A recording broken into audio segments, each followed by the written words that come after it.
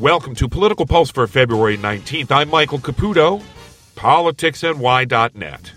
Big day tomorrow, the South Carolina primary. There's 50 delegates at stake for the Republicans and 57 for the Democrats, as much as New Hampshire and Iowa combined.